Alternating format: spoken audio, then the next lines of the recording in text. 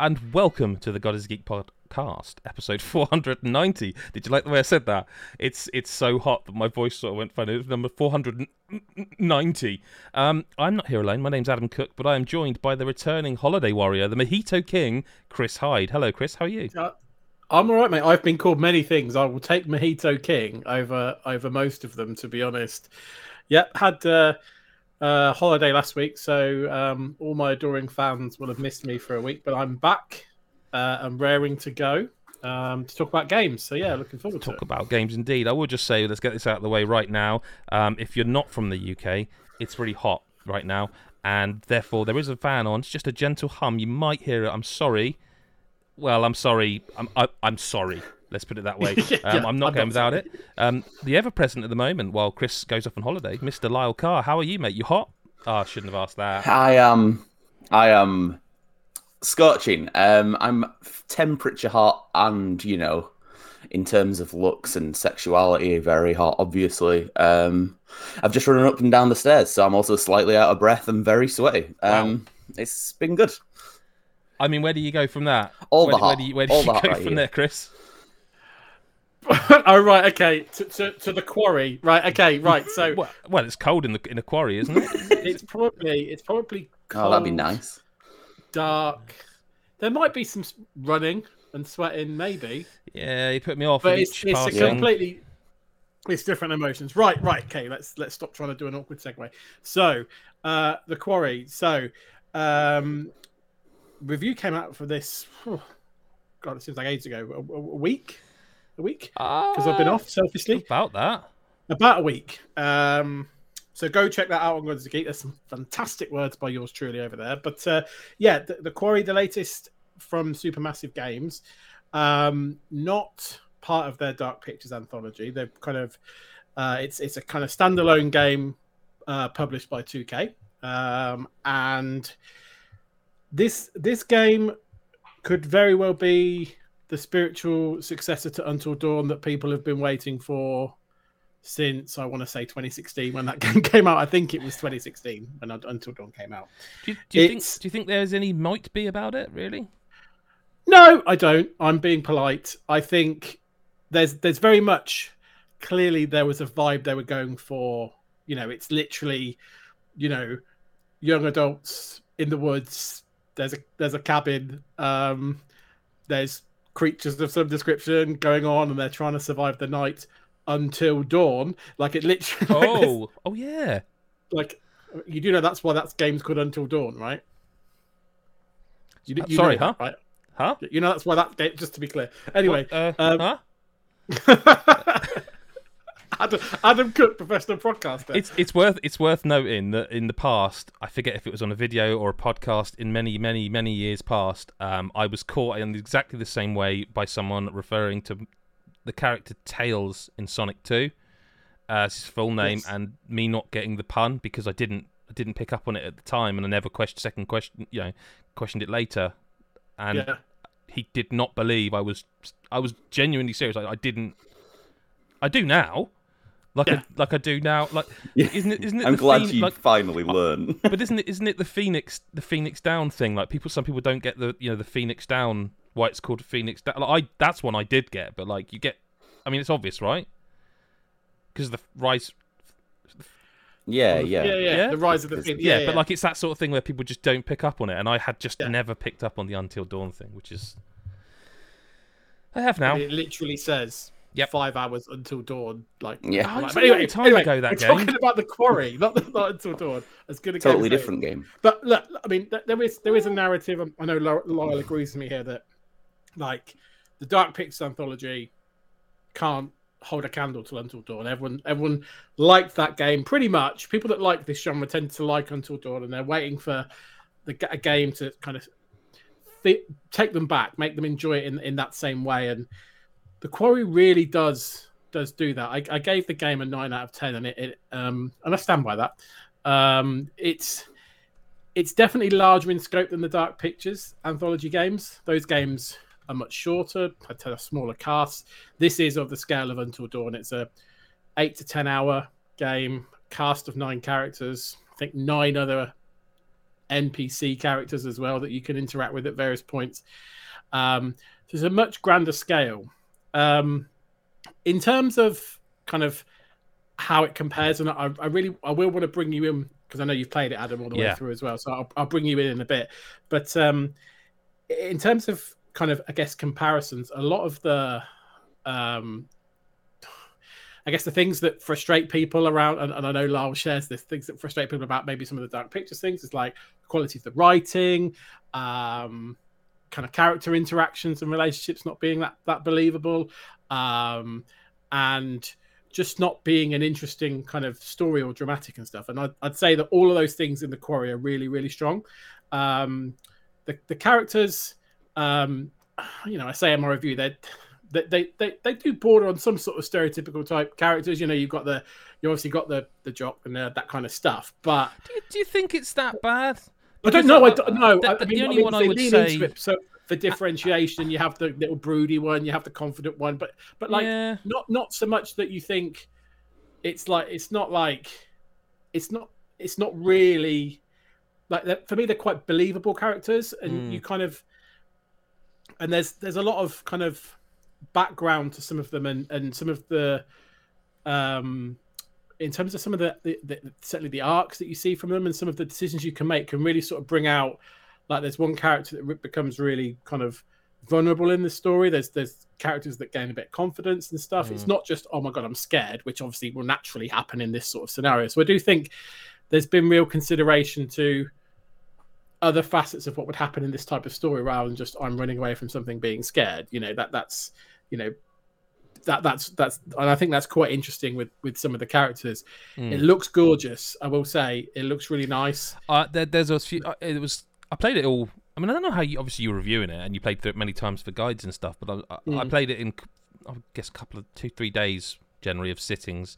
I had one day where I didn't have a lot on, so I played a lot of it in that day.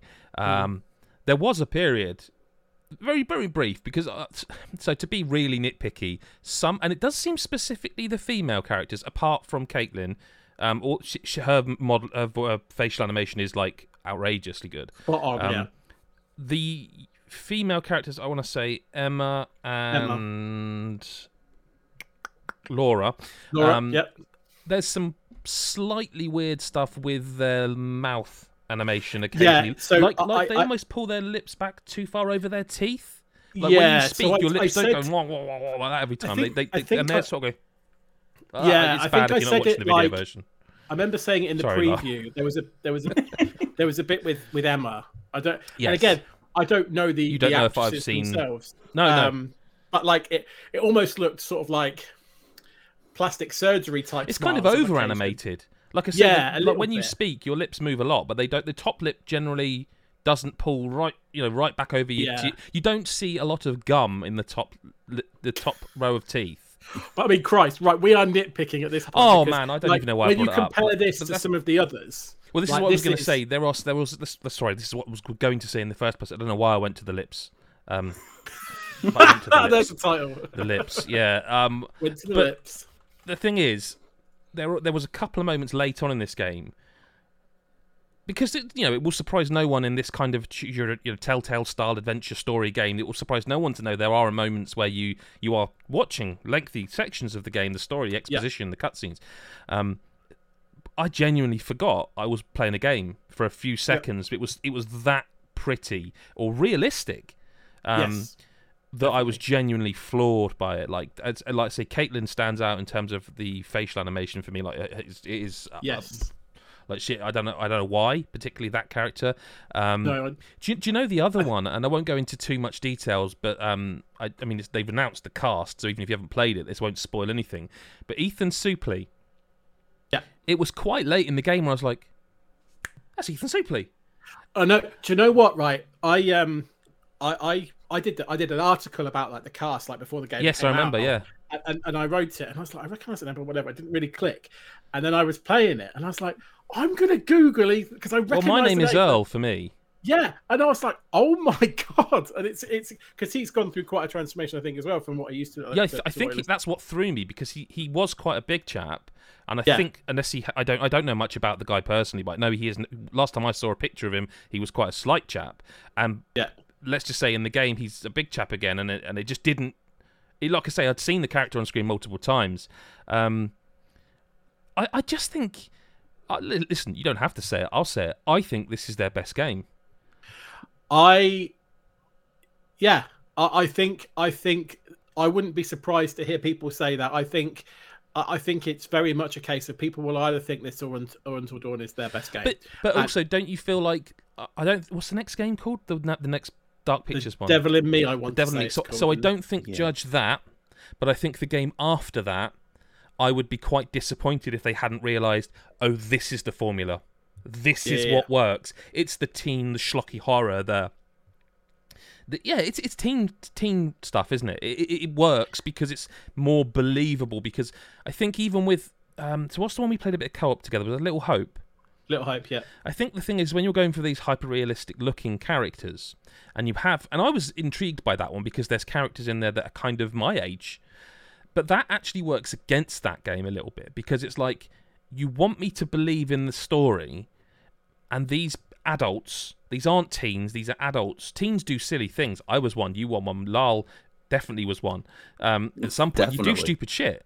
You do stupid shit when you're a teen. That's kind of how you learn. Yeah. When you get to be an adult, I'd like to think you've got a bit more of a head on your shoulders, and like the adults in Little Hope sometimes do things that I'm like, this is a bit silly. I know I'm supposed to be giving myself over to the narrative, but this is a bit too much, because it's not like Crackdown where you're bouncing around as a superhero or something like that. This is a narrative game where it's supposedly grounded in the reality of humanity, sort of thing. Like, these are real people in supernatural experiences, and I think some of the adults. But then saying that, like, Man of Medan was kind of teeny. I didn't play all the way through that, but Man of Medan, I just think they made the mistake because.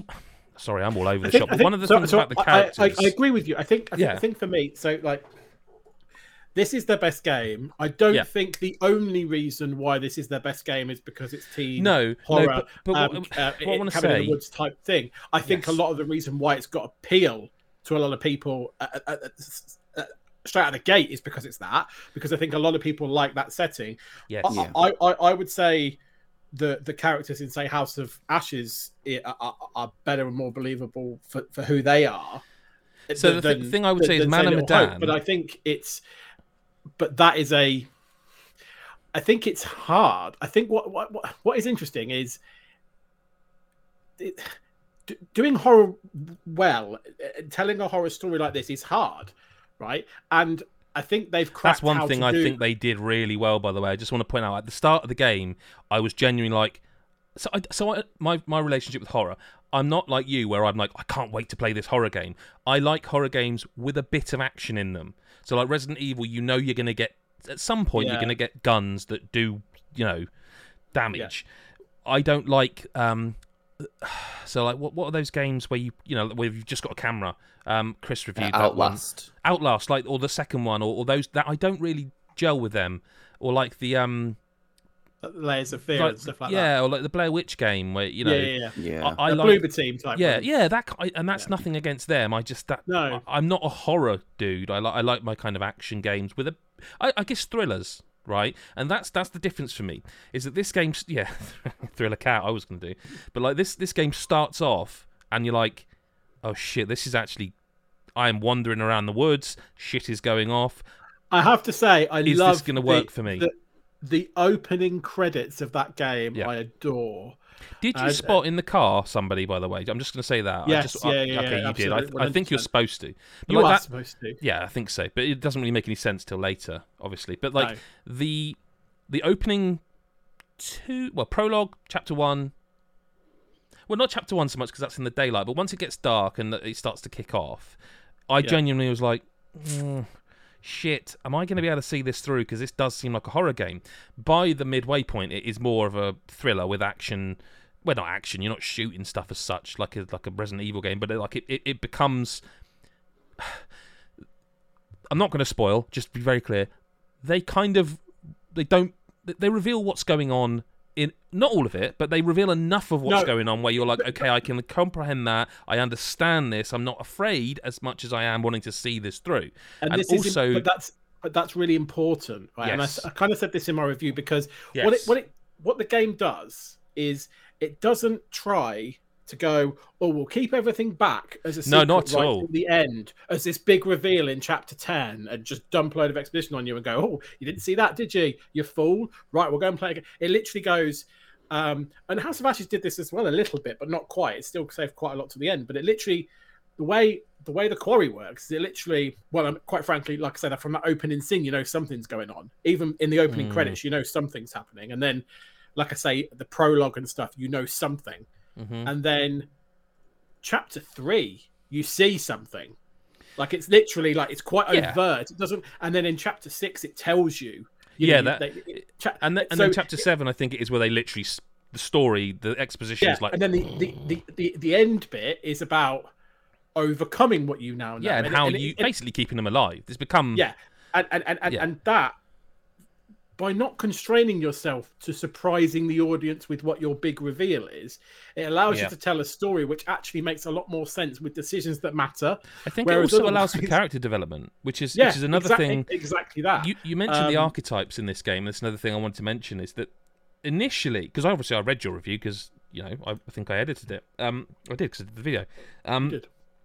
And at first, when I started playing it, because I'm sure you said something about they are kind of like archetypal, but they're not. They're more than that. Like they're not. It's not just the jock. They are the basic. It's like when you start an RPG character and you pick an archetype, and it's like them, and then you build on. I've been playing Fallout, so it's, you know what I mean. You start to build their charisma and their endurance. Like in this, when I first started playing it, I was like, "That's interesting," because Chris said that they're not like that. And at the moment, like Jacob, he's just the jock dude, and he's like, "Fuck off, man! Like fuck off." And and actually. Every one of their characters is like it feels like a person,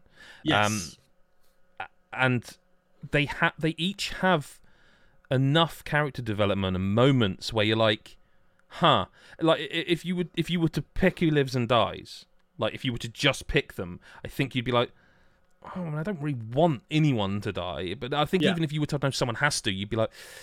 I don't know. I mean, because they're all kind of they have their moments. Like I say, Jacob starts off and because he's one of the first ones that you play as, I think, very briefly actually. In chapter 1, I figured, oh well, this guy's going to be.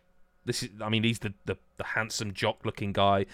For me in my playthrough, he was probably the least used, and then we discussed it, and we can't really do this here without spoiling it. But we discussed things where you're like, oh well, there's this and there's that and there's that, and I'm like, wow, yeah, that would have made him a bigger part. Now he lived in my playthrough, but I did feel like his story was one that was like, and listen, there are a couple of moments in this game where I'm like, that's stupid. Like, there's a bit I can talk about without spoiling anything. Okay, one of the decisions is how you, and it's really early in the game, is how you basically stop a car from working. You have two choices. Yep. I went for one of them. Later on in the game, this plays in, right? Because you go swimming. Okay, and again, this is not spoiler. It's just you go swimming. Now. I'm consciously aware this character's got that thing in his pocket that if he just puts it in the car will work and we can get out of here. Okay. And then there's a scene where he goes swimming and he takes his top off, takes his jeans off, and he's just wearing like boxers, like tight, not like loose boxers, like I guess the American films kind, the not tighty whities, but that, what would you call them? Just tight boxers, I guess. Yeah, tight boxers. Yeah. I hope we talk about these boxers for longer. We will. He jumped, and it's really important actually that we do because he jumps into the swimming area and he swims around a bit, okay, and then he gets out of the swimming area and he's soaked. He's got. It's really funny actually. It really amused me because I was wondering the whole game how old these guys were, and the way they've designed his chest hair is in a way where you're like, oh, so they're kind of that age. Do you know what I mean? You can tell he's not like a man because he's not like it's not like the fucking Forest. He's just got it's the start. You know what I mean? Yeah. And it's like it was kind of like unless he trims. He's just actually that is a very good point. He does look like the type he might. Who knows? I'm not judging Jacob. But he then goes, oh, cuts himself down.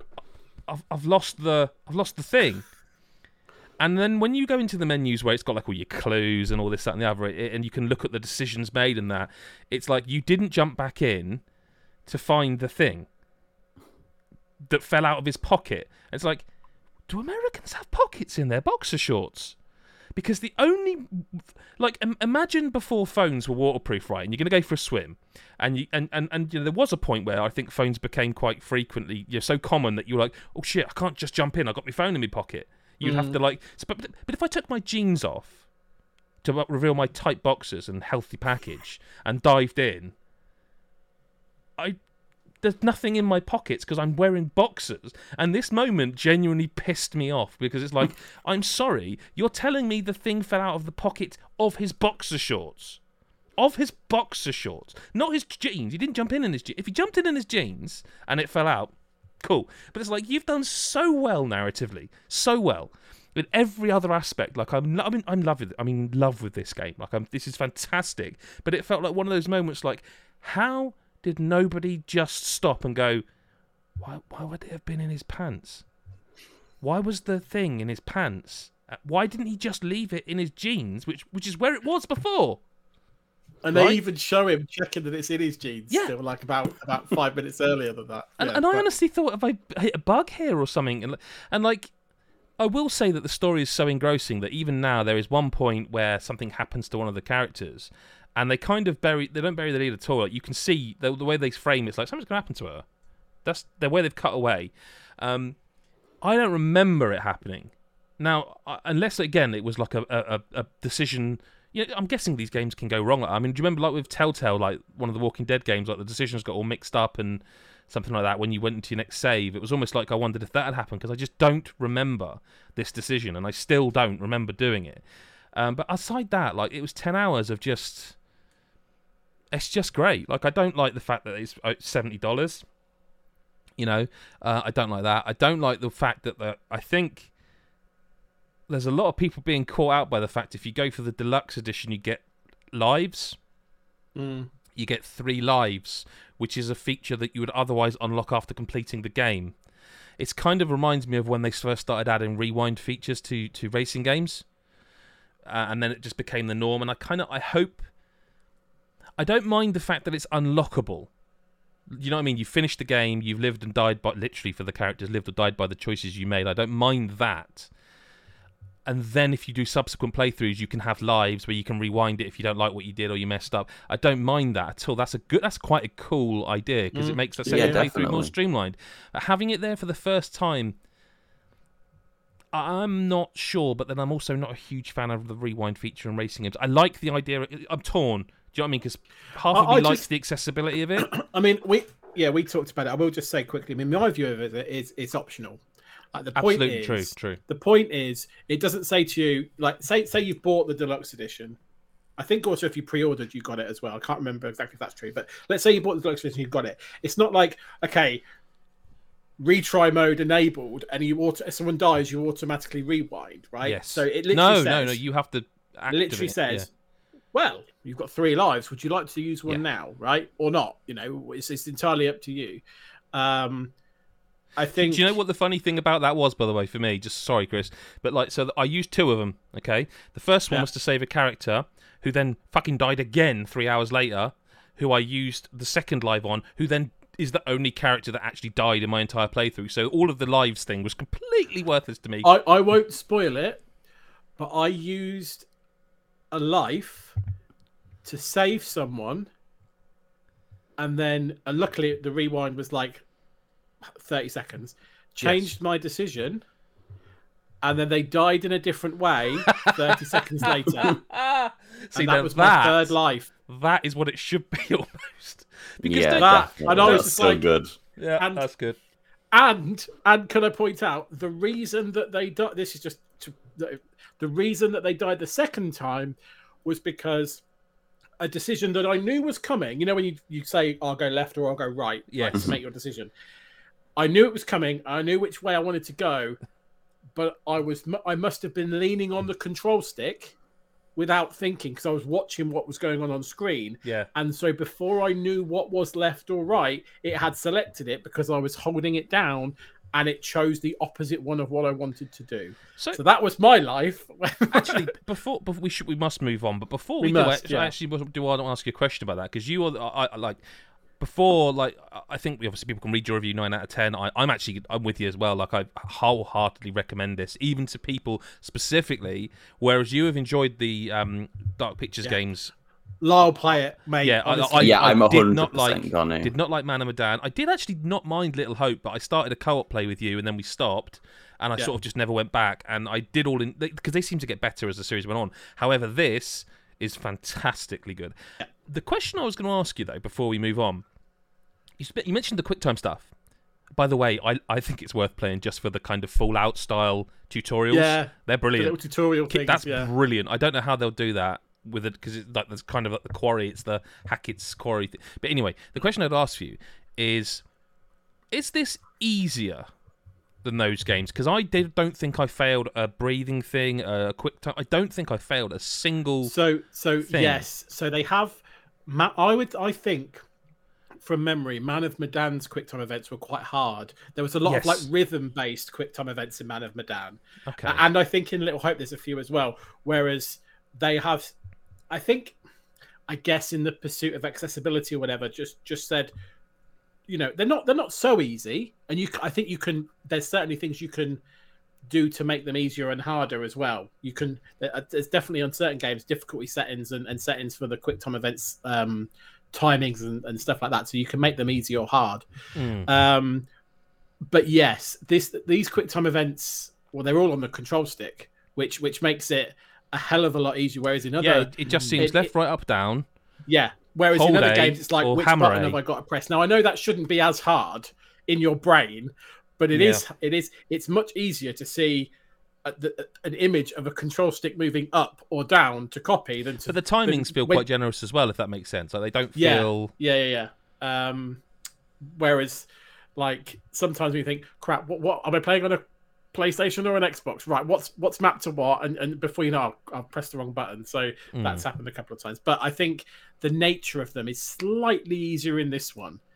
I mean, I just really, really dig this game. I'm like, do I have another play, or do I wait for them to add the multiplayer and play it online with you or someone? Do you know what I mean? Like, I really am impressed with this. I feel sorry for them, because like I get why they named them the Dark Pictures now. Because if you just keep releasing game after game after game that's got this completely different name, how do you get that kind of recognition of, it's the new game by blah blah blah?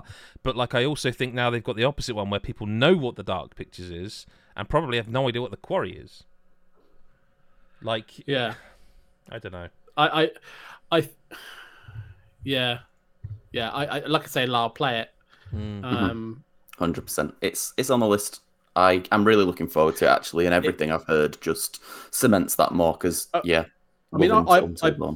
played it, wrote the review, and then went on holiday before the embargo dropped. And I've come back from holiday, and I'm like, I want to replay more of it to get different endings and options and try out things. Like I've obviously played it a lot, but I want to do more. And there are newer games to come out, so that's like, and I've been on holiday, so it's a bit of a weird one. Like, so definitely you should play it. Well, a game that's out, like if you're watching us live, either on Twitch or on YouTube, the game that's out right now, I think it actually is Teenage Mutant Ninja Turtles. Hero Turtles, by the way, just so you know. Oh, it irritates me. No, it irritates me. To be honest, I would have been with you 10, 15 years ago, but it is very clearly Ninja Turtles now. And honestly, I know that, but like my childhood is Hero Turtles. Same, so then having to watch the opening cinematic, I think you use cinematic very loosely. The cartoon opening is when it's like Ninja Turtles. I'm like, no, for me it was always Hero Turtles. But it is become like canonically Ninja Turtles if it ever wasn't. Shredder's Revenge is from .emu and. Fantastic. I mean, again, it's a 9 out of 10 on godisgeek.com by Sean. He and I have known each other a very long time, and we grew up kind of playing these things. And it's what, if you like Streets of Rage 4, this is definitely one for you, isn't it? Like this is that, but Turtles, and like there's the animation's so good on this game. There is so many little things. Every character feels and looks different in the right way. Like they are so uniquely done. I don't know. Like I feel like people would hold against this. Oh, it's only 2.5 hours long. It's like I never played one of these that was 2.5 hours long when I was a kid. Like Streets of Rage 2 wasn't 2.5 hours long. It was 2.5 levels long. You know, no, it wasn't really. I remember us playing it, and I was like, how many more levels do you think I was wondering, this game's got? It's like this. Streets of Rage 4 does that a bit where you're like, oh, this is a lot longer than I thought it would be, but this is. Yeah. See, I've seen people say 2.5 hours long. Now we played it in one sitting. I don't feel like we played for 2.5 hours. We might have. No, I'd probably say like 2, 1 and 3/4 maybe. Yeah. But I mean, we are good. We're playing it in co-op, which is always going to make it quicker. Pro gamers. Yes, but let's not forget that it has everything you'd want.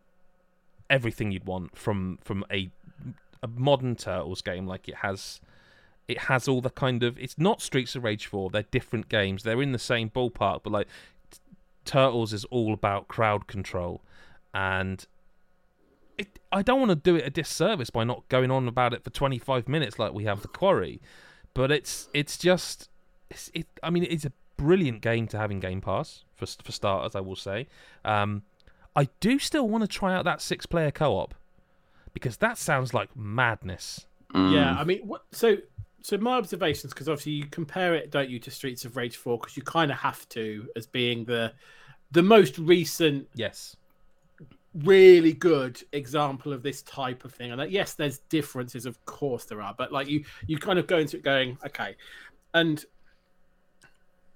there are elements of this game, like first off the bat, because of the nature of what you just described, the crowd control versus what it is, like this game is easier.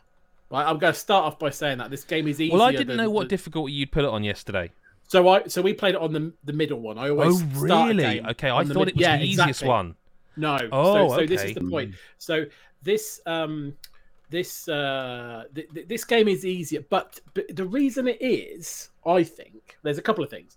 One is because it is all about crowd control and fluidity of movement, and the points you make around the design and the tightness of the movement enable it to be easy. So like you're gliding and launching yourself and doing special moves, which are, you know, again, like the recharging of the special moves, I think is very generous in this game. Well, and they are crowd control. With 6-player. Like with 6-player, because in this you can also high five to heal someone. Like you give them 2 of your hit points to lose 2 of yours. And I'm thinking, if there's 6 of you on screen, do they ramp up? Because they couldn't get that many more enemies on the screen. We don't know yet because we've played like co-op and stuff. But I agree with you. I think this is. I enjoyed myself when we were playing it for a different. Streets of Rage 4. I'll always love that game. But like, I just found myself in Turtles: Shredder's Revenge, just like you're just sort of flying across the screen, like you like kind of dodge rolling into an attack and then launching yourself up in the air and then doing attacks and then going, oh, there's 5 of them around me. Right, I'll just do my special. Right, I've got a bit of downtime. I'll just charge that special back up while you're dealing with someone. Right, and then at the same time, you're like, right, okay, I've got some challenges on the go for this level. Right, I've got to try and kill 3 enemies that way. Right, okay, let's think about how I can do that in a cool way without like killing myself. What do you think of the upgrades? Because I think there's slightly missed opportunity. So I think the upgrades are confusing in some respects because the way that works from what I can, again, it's confusing because I know how it works, so I can tell you if you're off piste sort of thing. Yeah, so I didn't review it, so I'm going on my observation as I played, right? But from what I can gather is as you continue to play and perform, you get points over time, right?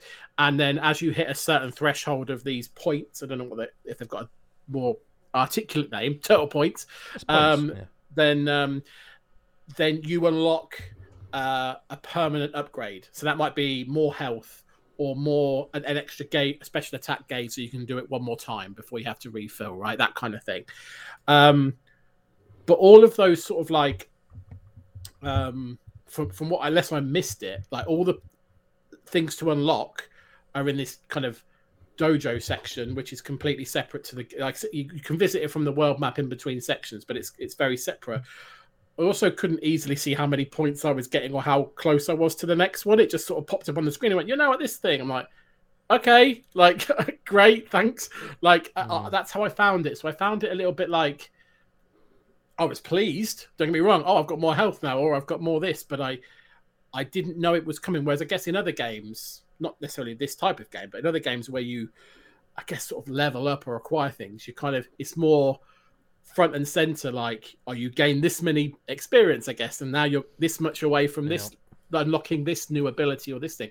So I think that was the thing for me. I just sort of, it was like a happy accident. Like when I got a new bit of health, I was like, oh, great, I'll take that into my next fight. But it wasn't the, I mean, it didn't ruin my enjoyment. I just didn't really understand it because it feels a bit kind of hidden away a little bit. I don't know what your thoughts are. It's basically like you say, it's every X amount of points. It does tell you how many. I can't remember what it is offhand in the dojo, but like X amount of points you get like a new upgrade. Like you say, I'm not going to repeat it, but what you said is true. It almost, the way they sort of mentioned the upgrade system made me think you could spend the points. Yeah, but and I thought I had to. No, yeah, you can't. It's literally you earn automatic. them. You will get like, because then. But what I think the idea is, then as the game gets progressively difficult, you get progressively more powerful, and like by the last third, you've got 3 special bars, so you can do that special thing, and like halfway through, you can do the jumping special, and so on and so forth. So I think that is the plan. Soundtrack's banging. Before we forget, Soundtrack's great. What I would say, I mean, it's pretty obvious, right? It's pretty obvious. If you watched Teenage Mutant Hero Turtles or Ninja Turtles and enjoyed Streets of Rage 4, but I guess the point about, I mean, if you like Streets of Rage 4, chances are you're not going to hate this because it's a no-brainer. The type of game it is. But if you have if there's nostalgia for you within that series as well, there's so many references that are, you can tell that the developer has been careful and considerate to the source material, and as it's not just thrown in throwaway comments. There's a lot of references and things like bosses and things you uncover and stuff that you're like, oh yeah, I remember that from that. I mean, I remember chatting to you like, who's that frog? I'm like, oh, I'll tell you who that frog is, Adam. That's this person from this thing in this episode that happened in this. And I'm like, there's oh my a lot God, of fan service in there. Where was that in my head? But it suddenly just appeared in the middle. So I will say, if you know, certain people our age will have grown up with that TV program, it's very faithful to that, and it's a nice little addition on top of a game that controls really well. It's very enjoyable to play, and it's a bit like it almost has like I don't want to just keep. It almost has like a Devil May Cry thing where you feel like a bit of a badass when you're playing it. Like it's not quite to that, but I feel like Streets of Rage 4 is more like it's more of a careful, considered, like how to position yourself against enemies and that, you know, so you don't die kind of thing, and kind of overcome the next wave of enemies. Whereas there is that here, but it's more about, I felt like there was more fluid, fun moments where I was like, I was just a boss in that section, or you were taking over that person, I was doing that person. It's like a dream team type thing. It's like a slightly different vibe to it, which I really enjoyed. I really want to try that 6-player co-op. Yeah. I just want to know how crazy that can be. We probably should, shouldn't we? We should. I think we should have a look at it. Yeah. Before we move on as well, though, I feel like I'd be doing the viewers a disservice if we didn't have you guys tell us who you were playing as, because surely that decision's important. Right, well, hang on. Some of us don't get a choice. No.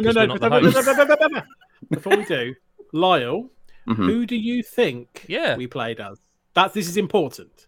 I think one of you played as Donatello, but I'm thinking that because Adam didn't get a choice, I'm thinking that was you.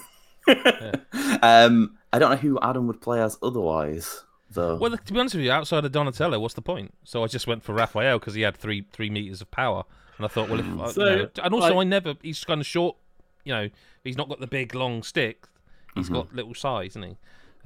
I would always be Donatello normally, but like I don't mind Leonardo in these games, but I kind of never wanted to play as him because he's like, he's the leader, isn't he? Like, look, I'm the leader, I'm like, Leonardo, whatever he used to say.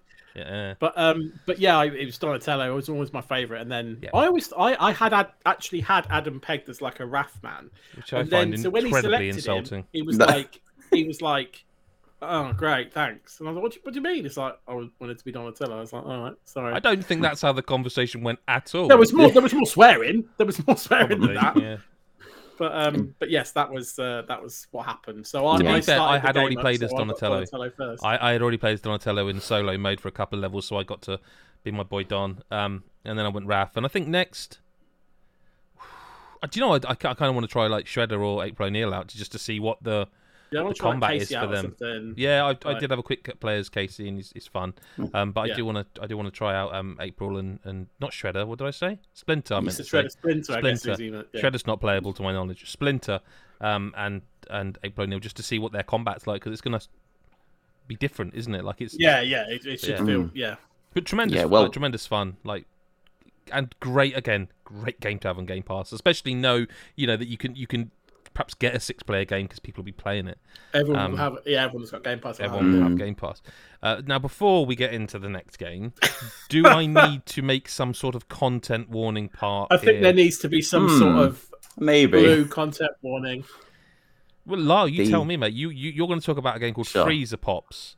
I am going to talk about a game called Freezer Pops, and the following section of the God is a Geek podcast contains lewd Explicit comments, language. themes of a sexual nature. Just reminds me of the episode of Red Dwarf before, is it Polymorph?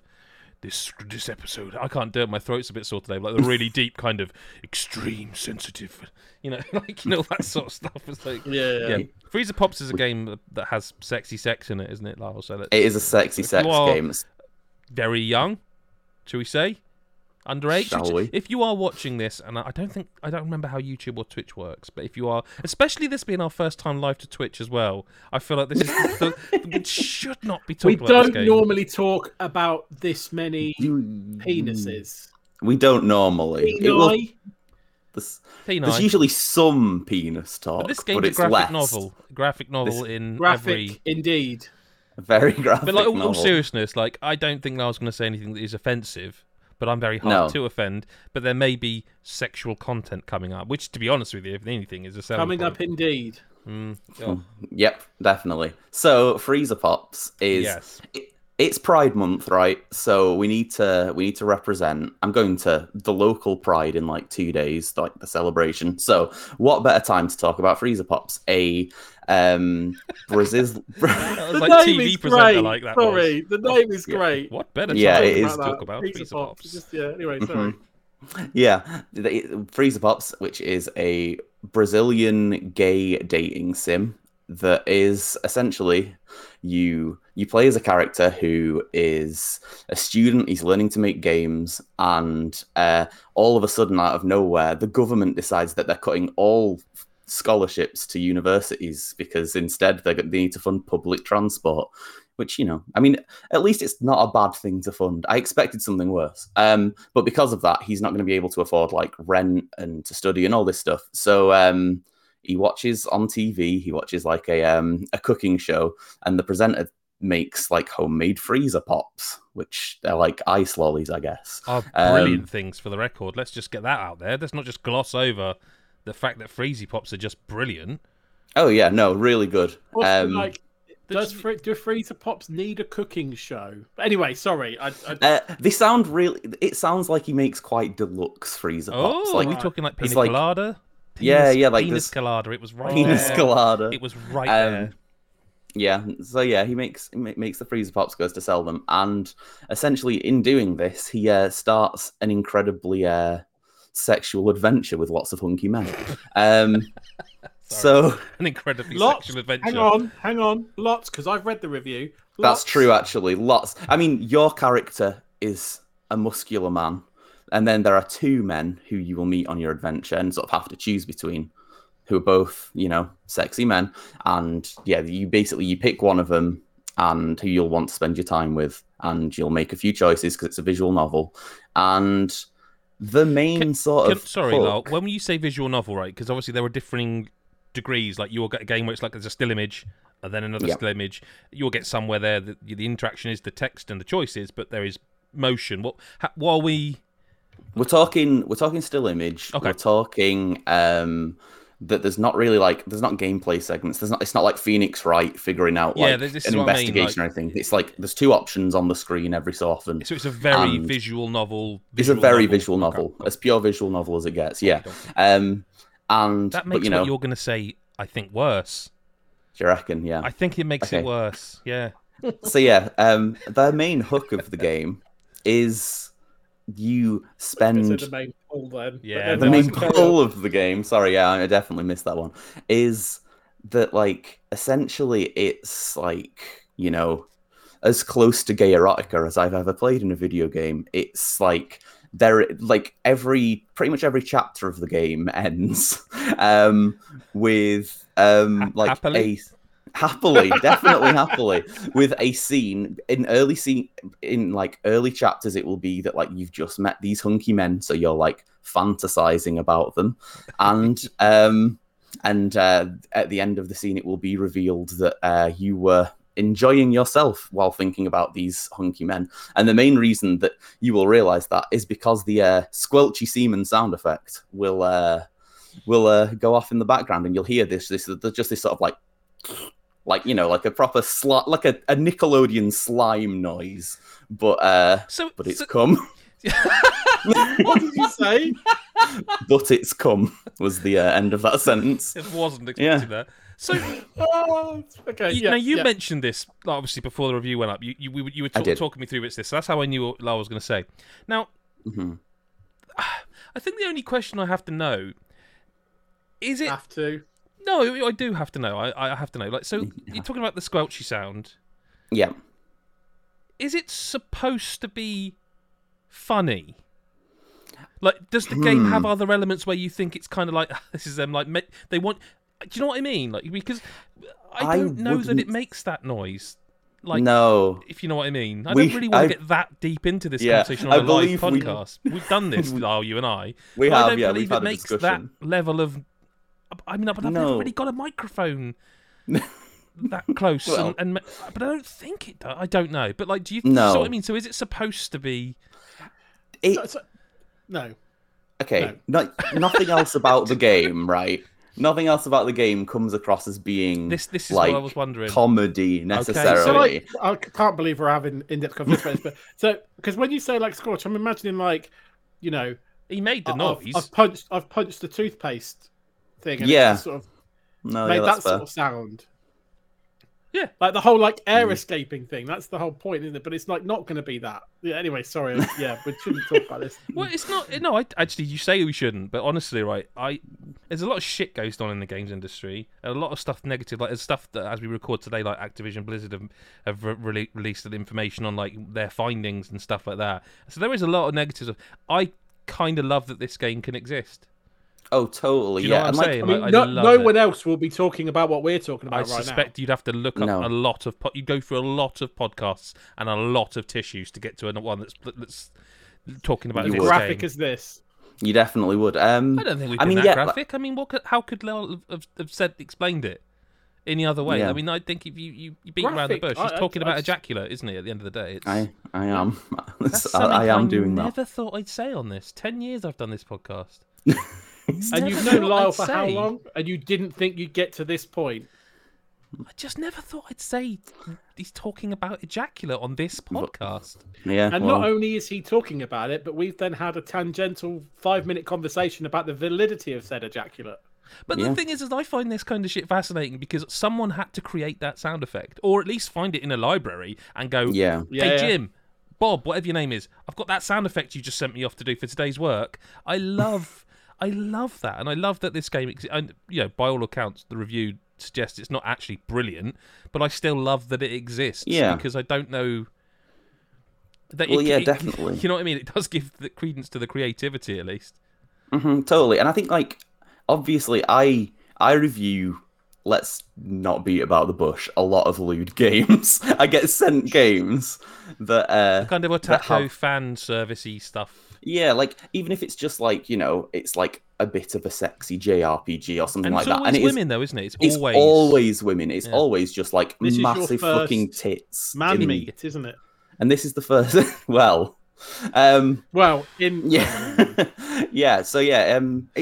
really nice. It's very, very refreshing to have the opposite be available. And there's a heartfelt message at the end of the game to the Brazilian LGBTQ plus community, and it's lovely that this sort of game gets made and that this can exist, because there are so many avenues for straight horny boys to to play these sorts of video games where there are, you know, revealing characters or sexy characters. Yeah.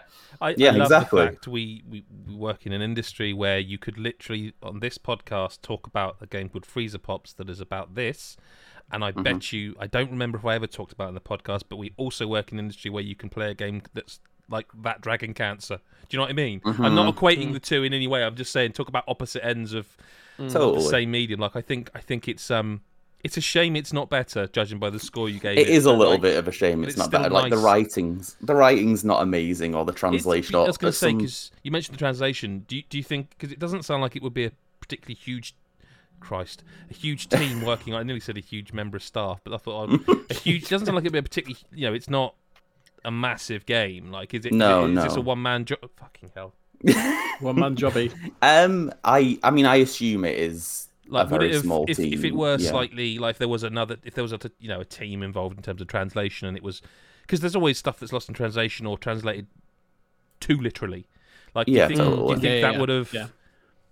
You know, I mean, I'm not saying it would have suddenly given it 2 extra points, because the writing's the writing ultimately, but like. Yeah, I mean, it is. It's difficult because, I mean, the main issue, the actual narrative is, you know, interesting enough. It's like, it's maybe not like this groundbreaking epic saga type thing, but like, you know, it's fine. But the writing itself, like, there will be parts, like, there were at least 2 or 3 sort of like text boxes that when I read them, like, I had to go, wait a minute, what are they trying to even say here? Do you know what I mean? Right. Like, it was to that level. And then there were a few where it was just like, you read something and it just seemed a little bit off. And I mean, in so many games, that wouldn't be the end of the world. But if you're a visual novel, there's not really anything else. This is your thing. Like, you can't get this thing wrong because yeah. Totally, and that's the main issue, which is a shame. But yeah, other than that, it was an entertaining game to experience. I still enjoyed playing it. No, fair play. Like I say, I love that it's something we can cover, and I love that it's something that exists. Quite frankly, definitely fair play. Terrified now of your stories. When did you say we're going to the local Pride thing? 2 days, I think. Should we make the podcast after that Patreon only? And yeah, maybe. Who knows? That's cool. Now, Tinykin's an interesting one, isn't it? Because this is a code that showed up. I think it was an Xbox demo, wasn't it? It was, yeah. That I looked at, I read it, and I was like, "Oh, that sounds good." And then did you mention it? And I was like, "Well, it's funny you mentioned that." Yeah. You sent it like 5 minutes after I'd just sort of said in the Discord while we were talking about all the different trailers. I was like, "Oh yeah, Tinykin looks good," and it was just like it was there. and boy, did that bite me on the arse. Apparently so. Yeah. So yeah, Tinykin, it was shown in, I can't remember which of the many Summer Game Fest adjacent shows it was shown at, because there's been about 1 billion of them. We will, before we do this list of correspondence, we'll have a quick chat about Summer Games Fest, I think, as well. But like, yeah. But yeah, Tinykin jumped out at me. It's a elevator pitch for the game. I would say that it's like Pikmin crossed with a 3D platformer crossed with like Chibi Robo. Sorry, could you say that again? Just because I think my old brain needs a little bit more to process that. So yeah, Pikmin crossed with like a 3D platformer crossed with Chibi Robo, the GameCube classic. Yeah, I messed up, didn't I? You did a little bit, yeah. But it's, you know, this is only the demo. You can play the full game. It'll be fine. It's this summer as well. Soon, isn't it? If I remember correctly, I think this demo's coming to Xbox in like. I mean, I think the time this is public everywhere, it'll be like this week. I want to say. You keep talking. I'll see if I can find that out. Yeah. Okay. So yeah, basically, you play as this like. I assume you don't really get much of the story in the demo, but you're like a human shrunk down. It seems like, and you sort of are wandering around this living room is the main sort of like you're inside a house, and the insects in this house, which are pretty much all the characters in the game, essentially worship the person who used to live here. They like see him as like a god, as like a deity, and the whole game is that because you're a human, these creatures called Tinykin, they like when you like find them, they will follow you essentially, and they're essentially the Pikmin of the game. So you get in the demo there were 2 different types of these creatures, and there's one that like can pick up and carry objects that you find. So, you know, kind of like they would in Pikmin, you know, as you get them to pick up and harvest all the different things you usually do in a Pikmin game. And then the other ones were like explosive tinykin that you throw at the different objects and destroy them. So you essentially, the game is you enter a really big area. It's a huge area. Like there's loads of bits to explore, like whether it's underneath a sofa or climbing up a staircase, if there's a piano in the corner, stuff like that. And there's nectar you need to find, which is like something that I think will work to give you upgrades, but in the demo it was just shiny collectible to grab. And I think the aim of the game seems to be that there are objects that the insects have seen that the person who used to live there was going to use them to create something, and they think it's going to be some sort of great machine. So you go about the environment trying to like find these objects and do sort of quests to do these like little quests to essentially make sure that you get this object. So the level I was playing was in like set in the living room, and you needed this sort of flag, this little flag thing was the object that you were aiming for. And it was the leader of the shield bugs, who were the main sort of critters in that room.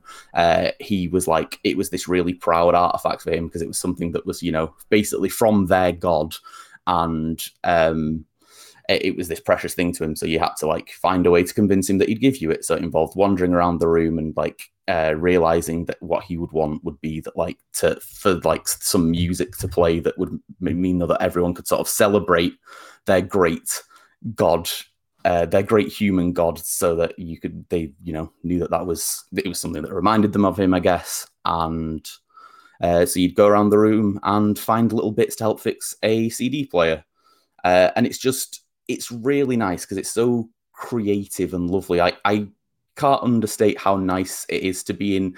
There's something about a shrunk down normal house environment that I think is so cool. Like the idea of wandering around. I always loved it in Chibi-Robo too, where you're just sort of like, it's a setting you can really relate to, and it's somehow very whimsical and lovely. It kind of reminded me I was going to re-download Grounded and see what that's, because that's soon, isn't it? And in fact, there's another game that there was a demo released. It's what? Watch the spiders. Yeah, right. Mm-hmm. There's another game that like the demo version, like called Pocket Wheels, that I've been wanting to try. That looks really good. The demo, by the way, for this is on Xbox One, Series S, and X on June 23rd. Okay. So yeah, soon. Yeah. No, that sounds good. It's been. We may as well just segue straight into this, like the game's sort of like because I'm one of those miserable bastards that like when it comes to E3, I'm always a bit like, oh, it's so much, and I don't want to go. I've never been to it, and I don't want to. I'm too old, and I want to stay at home. I have to be honest. This is the first year I thought, oh, I miss E3 because it's too much. It's too much to keep up with. Like there was too many streams. There was too many announcements that were kind of overlapping them each other. To the point where that I've missed stuff, and I don't normally, but I've missed stuff because it's been impossible to keep up because it's been constant. Like I don't know. What do you guys feel?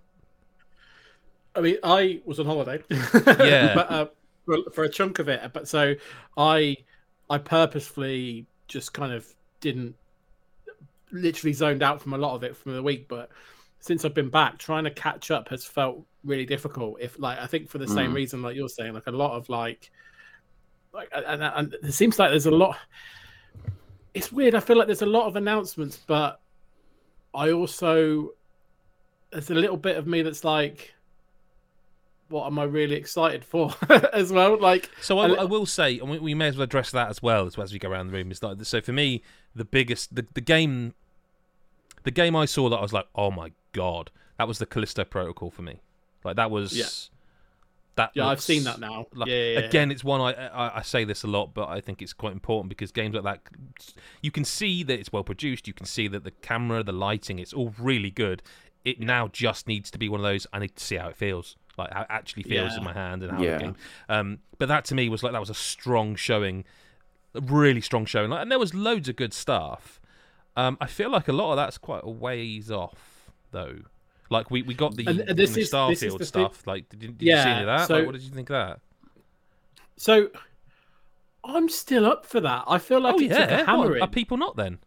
Well, see, you have to take a pinch of salt what you read on what you read on Twitter and stuff. But I kind of and it comes back to, I think we mentioned this a few weeks ago. I feel like it always happens at this time of year. All the fanboys or whatever you're in this camp of PlayStation, or in this camp of Xbox. I just feel like everyone is just caning down on the other one, right? So I'm in the camp of I like video games. Well, yeah, no, exactly. You know that. I think we're all the same there. But yeah, it's like, sorry, I've said that like I'm the only one. We're all sorry. Yeah, that was you are the really one wankery. person I'm that sorry likes about video that, lads.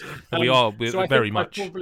I've probably seen more of it because I think people want it to be bad because they own the other one. Yeah, but I thought it looked good. Like I looked at that and I'm like, no, it looks like a cross of games that I would find interesting. What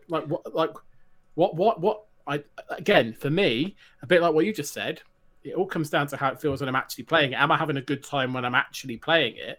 But what I saw, I'm like, yeah, I want to play that. That's the thing for me is I left that going. Yeah. I'll say this, right? The thing about the Xbox showcase was, like they said, every game you see is out in the next 12 months, wasn't it? Yeah, but none in the next 6. Yeah, that's fair. But I think Starfield looked like a game that, you remember how Halo was due out like basically a year before they actually released it, the November. Yeah. I think Starfield looks like it's going to come out next November. Yeah, yeah. No, and that's I wouldn't fine, be by the way. surprised. I'd rather wait for that game. And to be honest, I don't mind if that's the case. But what I think I'm going to contradict myself now. So this is how I feel a little bit. And maybe this is why it all hinges on God of War. Yeah. But I feel like I'm all for games being delayed, and I don't want crunch and all that sort of stuff. I'm always that. They're done when they're done. They're ready when they're ready, and release a finished game. Not, that's always been that's priority one. But outside of God of War, maybe if Forza Horizon's DLC, yeah, and the Nintendo stuff we know is coming. Well, Nintendo, I think you almost have to take aside because they have now set out their store. Basically, they are going to go every month. We have a big game. Yeah, and it might not be for you. It might be like a Fire Emblem or a Xenoblade. Which is interesting because that's what Microsoft did this time last year. Yeah, but Nintendo seem to have that plan for the year. They do it for the year. No, I know. Sorry, I'm not. I'm just saying, like. I mean, have you seen the Fire Emblem rumors? By the way, have either of you seen this? No. So there's a leak that I'm not. It's not like I'm getting involved. I haven't got a clue. But there's been a leak that someone has said that there's a new Fire Emblem game that's been in development and is finished, ready to be. I did hear this. Yeah, yeah. I don't know what it would be called, but like it is finished. And obviously, with that sort of stuff, normally you go. Again, a lot of that leaking stuff goes on, and a lot of it is educated guessing, and it's not all. Isn't it like this week was like the fifth anniversary of the Metroid Prime 4 logo? Something like that. But this is the thing about this Fire Emblem thing is that there's it's very typical leaking list of this, and the character looks like this, and it's like, well, I could just say that, and then in 2 years. However, screenshots have actually come out. Now, there's no proof that they're Fire Emblem, but this leak looked solid. As much as you can ever look at a leak and go, how the hell that's got out, I don't know. But if that's the case, it sounds like Nintendo have kind of, got their ducks in order in that respect. So, but with Xbox, like,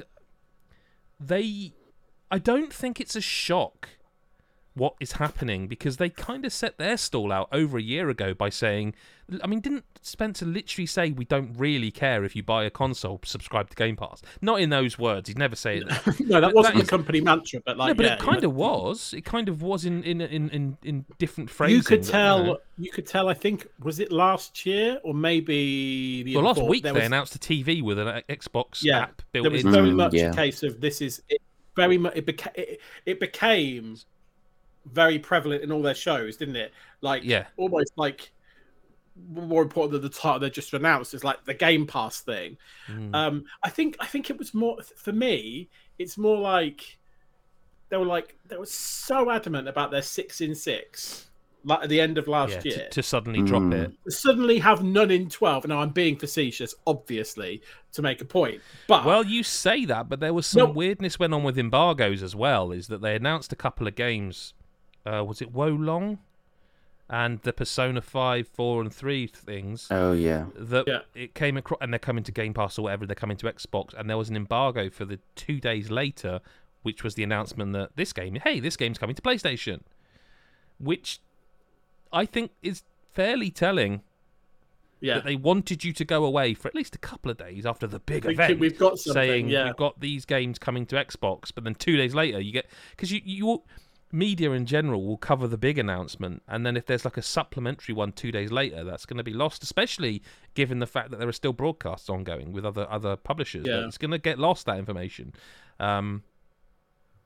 It was really interesting to me, the Xbox show, because it's very clear that they must have a fucking lot of games in development that we know. State of Decay, we know. You think, yeah, I guess you never know when. Obviously, they acquired a lot of studios in the last couple of years, right? A lot, and still are a lot. And I guess if you're thinking, and I'm sure this isn't exactly the case, it's Black and White. They're not going to have had nothing and then start making a game at the point of acquisition. But unless they've got a game that's nearly finished, there is going to be a lag between when those games, when those developers. Hellblade 2, for example, completely anonymous. What's that? Sorry, Hellblade 2. So if they're saying every game on offer, I tell you what. Obviously, I was on holiday, and you guys were messaging me going, Xbox, and I was just like, I really thought we'd get something on that.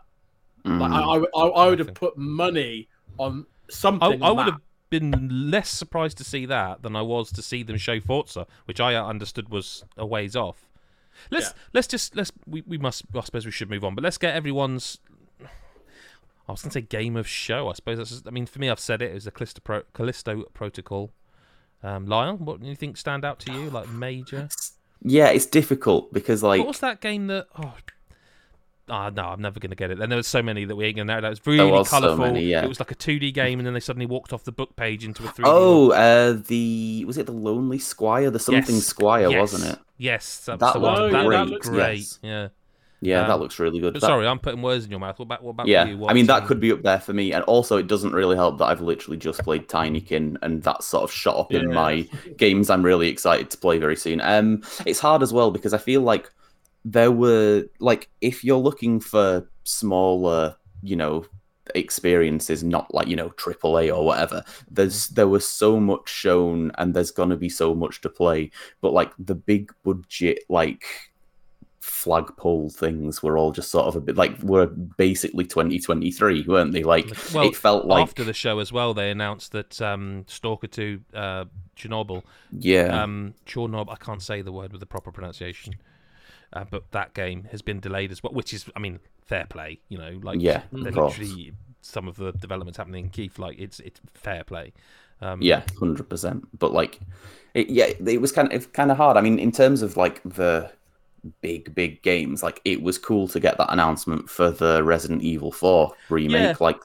That's gonna be exciting. I know it's not necessarily very soon, it's early next year like every game ever is, but I think that will be exciting. I love that game originally, I quite like the idea of playing 8 through again in third person, actually. Yeah, like I when I first saw that, I thought it was someone had I didn't realize it was a thing because I was catching up on the news. I thought someone had just modded some screenshots. I was like, wow, that looks interesting. And then I realized but have they lost confidence because the DLC is only in third person, which tells they didn't suddenly make that decision. That's a decision made. Yeah, makes you wonder if they were like, oh shit, people are really not liking this first person stuff, which just isn't true.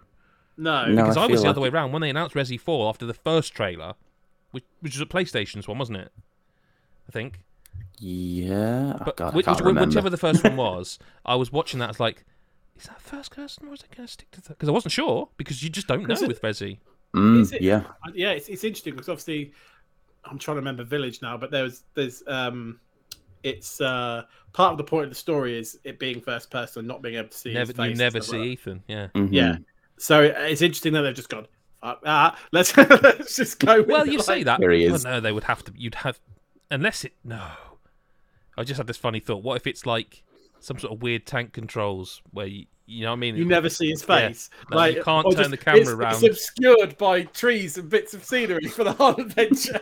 Well, But, I mean, yeah, if they made it like the original games where there was specific camera, I don't think it will be that. I think it's really weird that I they've don't just think gone. it will be, but I just think that's because of the nature of that story. I wonder if there's a reason why it has to be in third for the DLC. Don't know. That's what I'm saying. It's almost like someone lost confidence in the idea of being first person. Yeah. Don't know. So is that yeah, okay. So, and Chris, did you say yours? Probably Starfield. I do Resident Evil 4. I mean, I love that game. I've written about it on the site, so that's a really big one for me. Yeah, I just want more Dragon Age 4 as well. Like I know we've got that Dreadwolf thing now. I just as a title, but like I want more on that. But probably Starfield just to because I'm interested. Like whether it'll be like the best thing I ever play, I don't know, but I'm interested.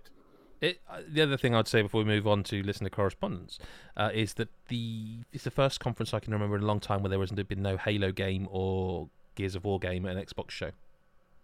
I might be wrong there, but anyway, with you back, Chris, we had to not do a podcast last week, didn't we? Because it was difficult. We can't do a podcast without Chris because we just can't do listener correspondence. So no, that's right. So here we go.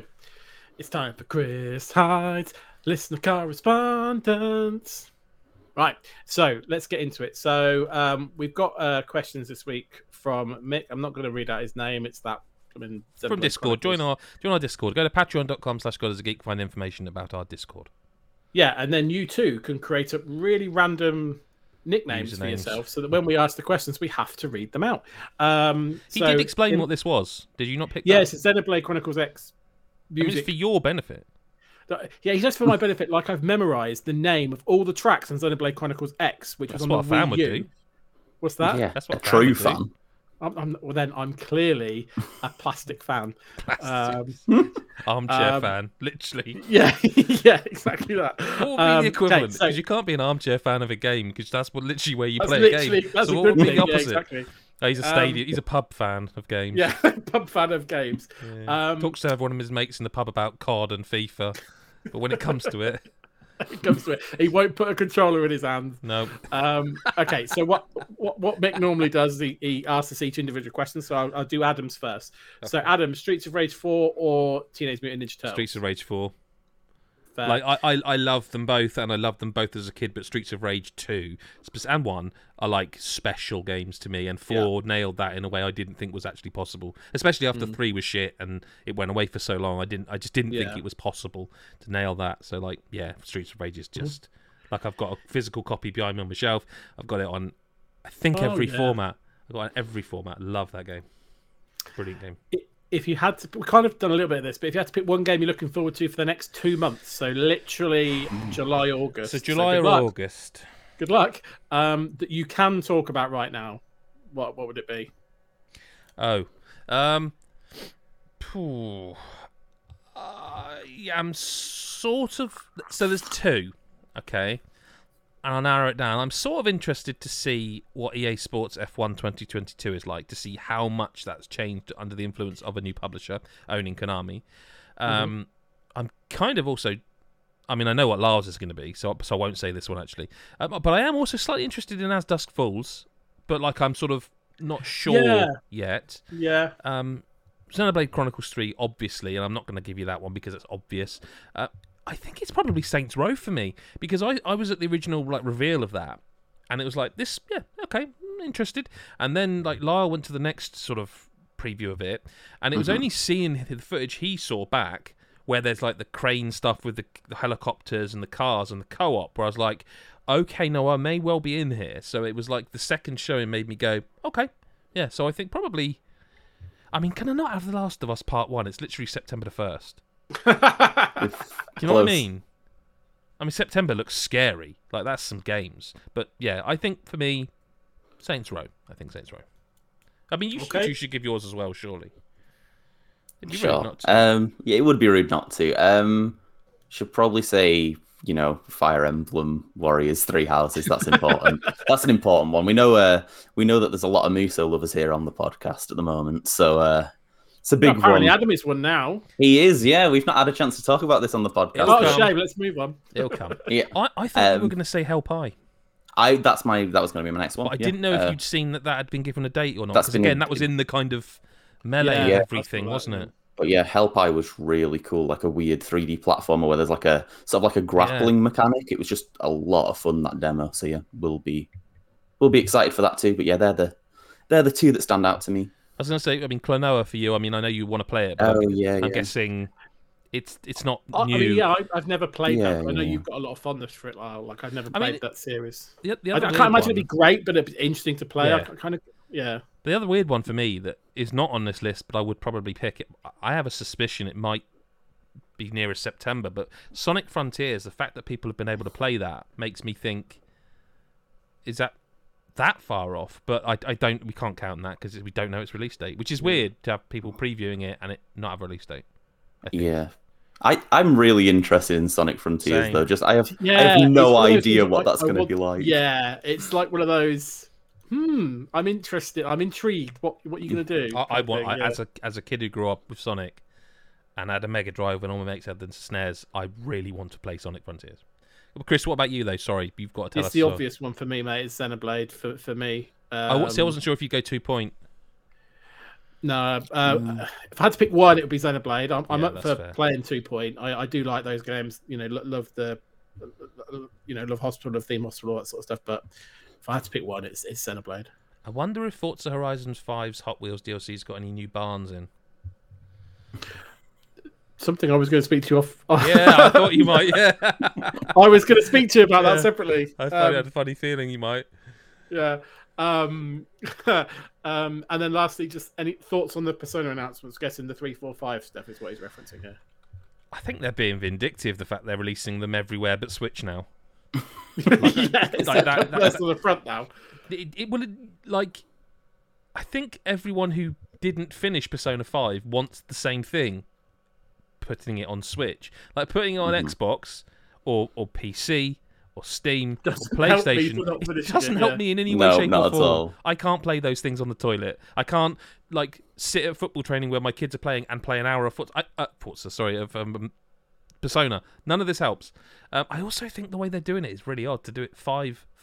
Well, they haven't said 5-4-3, but the image certainly makes it look like 5-4-3. They've said 5 first. Yeah. I think that's the wrong way round because 5 is the kind of pinnacle. 4 Golden is amazing, but in terms of like modernization, mechanics, like 5 is the newer one. You could release that later, and it would totally. It would be like playing Gears of War 3, 2, 1, and the mechanics. Do you know what I mean? You play the newest one, and then by the time you get to 1, you're like, this is a bit behind, isn't it? Yeah, I think it's especially weird as well because as well as that, the version of Persona 3, it's the PSP one, isn't it? One, which I mean, and I know it was either that or PS2, so it was never going to be like high fidelity, like nice resolution or anything like that. Why. But like, maybe that's why they put it out last. We'll make a load of money on 5, and they did the PC port of 4, which is what this game will be. Maybe that's why. Maybe it's as simple as that. Yeah. I do wonder if this means Xbox is suddenly going to get like the Persona 4 dancing games and all that, and all of a sudden, do you know what I mean? And all of a sudden, the world of Xbox is going to be opened up to the like weirdness that is Persona and its spin-offs and like Persona Q and stuff like that. We're going to start to. So fascinating. Nice. It's great to see Xbox going for Japan. Yeah, definitely. I mean, the main thing is just we all want to play them on Switch, though, isn't it? I mean, we all know it. The only it's the only way I'll ever play them. Like, I've never played them, as you know, so. And Jesus Christ, who can blame you? Like Persona 5 Royal is over 100 hours, and that isn't that exaggeration. Back when everyone was going, "Oh, our game's 10 times bigger than Skyrim," it is actually 100 plus hours. I can't remember how long my play file was on Persona 4 either, but I'm sure that's like long. Pretty close to that. It might be over 100 as well. Yeah, like I think it's totally doable. It's totally doable. Yeah. Yeah. Yeah, but there you go. My thoughts are I just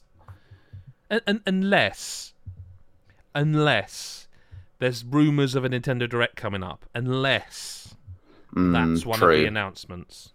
Yeah, it feels vindictive. It wouldn't surprise me given it wouldn't. what they've done. Because Persona 5 Strikers came to Switch, didn't it? Yeah, it did. But not 5, which is again. Yeah, and if it now comes to Switch, what you can take from that is they listen to you, Adam. They listen to everyone. Yeah. No, you. I tell you That what was would be it. really You were the handy: important one. Persona 5 coming to Switch with PlayStation cross-save compatibility. That would be Yeah. great. Just for your convenience. Now that I would go. You're welcome, folks. Yeah. And that I can also confirm will never happen. Never. Not at all. No. there Okay, you so go. I'm going to jump to Lyle, and then Adam, if you could, in inverted Of commas, course. do me. So Lyle, Yep. thoughts on the new character training designs in Pokemon SV? Everything I've seen of Scarlet and Violet just Mhm. had a bit of a moment there. Everything I've seen of that game, I think it looks nice. I like how I do like the graphical style. The new Pokemon they've revealed have been great. I love Smoliv, the small olive Pokemon. That's just amazing. What's I think what's the other one? The one that the internet went mad for? it was like, what's it called? It's a crocodile, is it? Or it's We're it's gonna quite go a when we look. I look this up. Yeah. Yeah, do it. I can't remember, but that was the one everyone went crazy for, whereas I went crazy for Smoliv. I'm so excited for that game. I think it's always more exciting for me because obviously they've done some interesting Pokemon games recently. I mean, Smoliv, Arceus might was be. this year. But like, I always love when there's a new Pokemon that's like it's a new generation. There are new Pokemon, like it's new. You're gonna get to catch and see new things, and yeah, I think it looks really nice. Lechonk, of course, it's Yeah. Lechonk. Oh, so good. What I will say is, like, I did think, like, I'm not as close to some of the like later generations of Pokemon than you two are, but I kind of get to the sense where it's like they just start to look weird and they're running out of ideas. I think once they hit Trubbish, they were. Yeah, exactly. But to me, But Lechonk is say, almost like, them these... saying, "We get it." Like it's them going. You know, everyone makes the thing with Pokemon companies that everyone's like, they're not listening to. They don't know. They're not up with it at all. Everything's behind them. They definitely aren't because Lechonk is a very modern internety thing. Yeah, definitely. But I guess the starters very much hard to say it without sounding just weird. They feel like starter Pokemon, if you know what I mean. Whereas I think some of the other designs of previous generations, I'm like, the fuck is that? Like it's just a weird. I will piggyback a bit on what Lyle said and just say, I agree with you totally. By the way, like I played Sword and Shield. I can't remember if I said this on the pod or not recently, but I played a bit of Sword and Shield recently, and that game looks rough. Like runs rough. The frame rate I forgot. It's still like that. Seeing some of this in action, admittedly only in trailers. Yeah. I think if anyone thinks this is like, oh, they've gone back to Sword and Shield, I think load that game up and have a look because there's definitely a fidelity upgrade here from what I can see. But yeah. I'm really looking forward to that. I can't believe there'll be 2 Pokemon games in a year. In 1 year, what the hell? Sorry, Crazy. 3, I suppose, officially. Well, yeah. But 2. Lyle, favourite style of bread for sandwiches? Favorite style of bread? Okay. I mean, you can't beat a Sliced, baguette. presumably. Yeah, sliced. I quite like a baguette's damn good, like a fresh baguette, where it's still warm. That smell. Yeah, still Not warm. hot, just a little bit more warmth than you'd expect from just bread that you've got lying around. Though. Oh no, you don't need it. The thing is, if it's fresh baguette, you don't really need anything in it. No, but Your I sandwich you're both is looking an at me. empty sandwich. It's just bread. A sandwich is just bread. Just to be clear, none of you have ever eaten just like fresh bread. I wouldn't eat. Like, Oh yeah, I is a all the sandwich. time. Yeah. No, not as a sandwich, but like just. So have you never Yeah, had no, like a French absolutely. stick Fresh and bread you've had like a buttered. French stick? Well, I mean, yeah, you can butter it, but I'm saying have you never just not? Oh yeah. Yeah. Mate, all you the don't time. become this big. No, that's fine. If Just you for a have- minute. If you have restraint and patience when it comes to food. No, but I like what bread's one of those things where if you threw anything up against bread and you said like one of these disappears, bread is one of those that wins a lot of the time. Fresh bread, sorry, no, to I be agree with completely clear about that. Yeah. Fresh bread is. I mean, there's Fresh a bread's reason they banging, no, I pipe agree that with through that. the vents in supermarkets to the entrance. You go, there's a Yeah, reason. it's just like they know. And you don't really need to like almost anything from the fresh bread part of the supermarket will be good. But like I do like a baguette. You got to enjoy that, and yeah, So you can put pretty much anything in If it. you're gonna have a roll, I'm gonna jump in and steal Mixed Thunder a bit. If you're gonna have a roll, let's say, do you both like cheese? I know Chris likes cheese. You like cheese, Lyle? Yeah, yeah. Let's just go for cheddar. So nothing like outlandish. I'll offer you 2 things on a plate. There's a cheese roll, soft, just a soft bap, I guess, or a crusty roll. What are you going for? Crusty every single Yeah, no, me fucking too. time. Yeah, crusty rolls. Yeah. In fact, I'm trying to think of a time if I'm offered a roll where I would go soft, so to speak. I want it crusty enough that sometimes you have to like push it down a little bit. Yeah, like I love like a bacon roll I'm with a hungry. crusty roll, Oh, now. like with ketchup on it, and you have to like. Adjust myself now. Sorry, this is Yeah, let's more move. graphic than the semen No, conversation. he said sure baguette. is. That's enough. That's enough bread talk. He said baguette. Right, what indie are you looking forward to? I think we've kind of covered this, right? Yeah, we'll say. Freezer Pops too. Tinykins, yeah. Yeah, definitely. Freezer Pops, yeah. Do you think Bayonetta 3 is this year, and do you care? I'm going to say that Bayonetta 3 is this year. I'm just going to say it. I'm probably going to be wrong, but I'm going to say it. And I think that's going to be a damn good game. I do care. I agree. I think most of us will care, especially when we know when it's coming. But I think you should bid on it. I think it's already been taken. Has it? I have no idea. I just know you're going to win and it's going to annoy me. Mm-hmm. Right. Your turn, Mr. Cook. So, Chris, the questions for you. The first two are kind of linked. How was your holiday, and did you have any good food or drinks? I think that is. I know what drinks he fucking had. We all know what drinks he had. Yeah. So, I was on holiday last week, went to Mallorca. It was really hot. Brought the weather back with me. You're welcome, lads. That's what it's fucking sweltering now. In terms of food, drinks, I think the lads know mojito all the way. I had a fair few cocktails, but I do love a mojito, so that's had a lot of those. In terms of food, it went all inclusive, right? So it's like buffet stuff. Yeah. But it was like really good food. Like there was like Oof. good like some of the desserts were incredible. So like there was like roasted joints that were freshly carved and stuff with like gravy and stuff that you could kind of help yourself to, and smoothies in the morning and stuff for breakfast with like just it was really good. Like I'm trying to think of one particular thing, but like it was all there was a lot of the food, all good and lots of it. Yeah, well, this is the thing. Like I don't know if you're like me when you have like buffet food, like in all inclusive or generally, but like buffet I just like a bit of everything. I want those people that go, I'll just have 3 different things. No, I'll try. Oh yeah, a little bit of everything. And so then when you try and think of what's the one thing that you liked, I don't know. I liked all of what I just had, and it was a weird concoction of flavors, but it was all good. So yeah, no, it was really good. Really good food. I enjoyed it. No, go on. No, I was going to the next question. Well, he said, did you carry your Switch with you? Now, I presume it means did you take it on holiday, not did you just walk around with it in a little purse or something the whole time? Waving it. So here we go. So I took my Switch on holiday and didn't play it once. And that means you had a good holiday, right? Well, yes. Yeah, exactly that. I think as well, like, you know, we're on holiday. I did read a book. I really wanted you to say didn't play it once because my wife never let me because she had it the whole time playing like Fallout or something via game streaming. Not unless you know, well, probably a Bethesda game or something goes on there. But yeah. So I did read a book, but a lot of it was like, I had every intention of playing Triangle Strategy when I went away. Yeah, I remember you saying.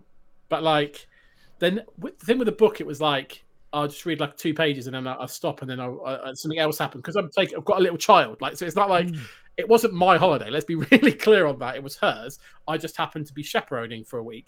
So it's very rare that it would be like, right, you've got a session now where you can focus. And I thought, have I really got the time to get into that? So I didn't really. I read a book in between swimming pools and parenting, but. So I took it. It's made its way to Mallorca and back, but it's not been turned on. So I still need to play Triangle Strategy. So Dane in our Patreon still hates me. So that's that. It's all right. It hates me too. Very different reasons, but fair enough. The last question you can't answer. I don't think. No. You asked what your game of the year is so far, and I don't think you can answer that.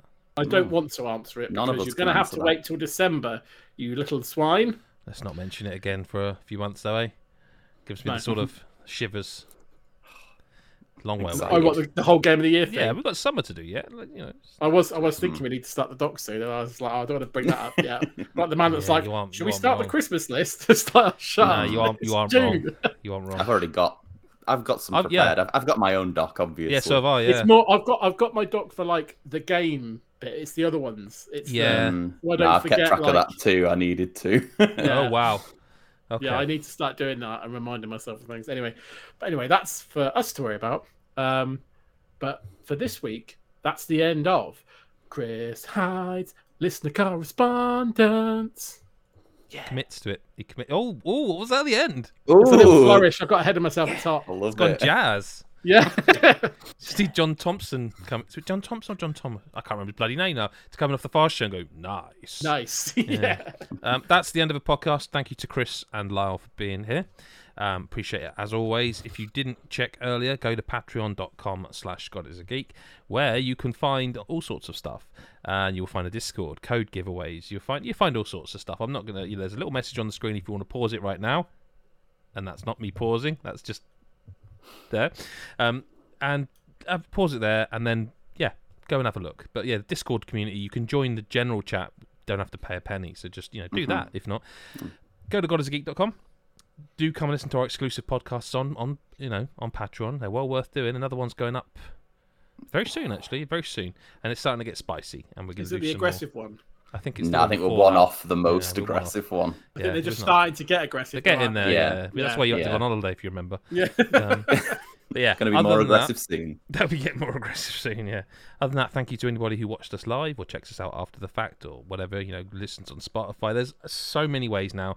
You'll notice that if you are watching live, you can also watch us on Twitch. We're toying with the fact of even streaming it out to Twitter because why not? That's the thing you can do. Do you want to watch us on Facebook? The only way you can really get that is if you tell us. It's not that much of a big deal. If you want to see us somewhere else, let us know and we'll see what we can do.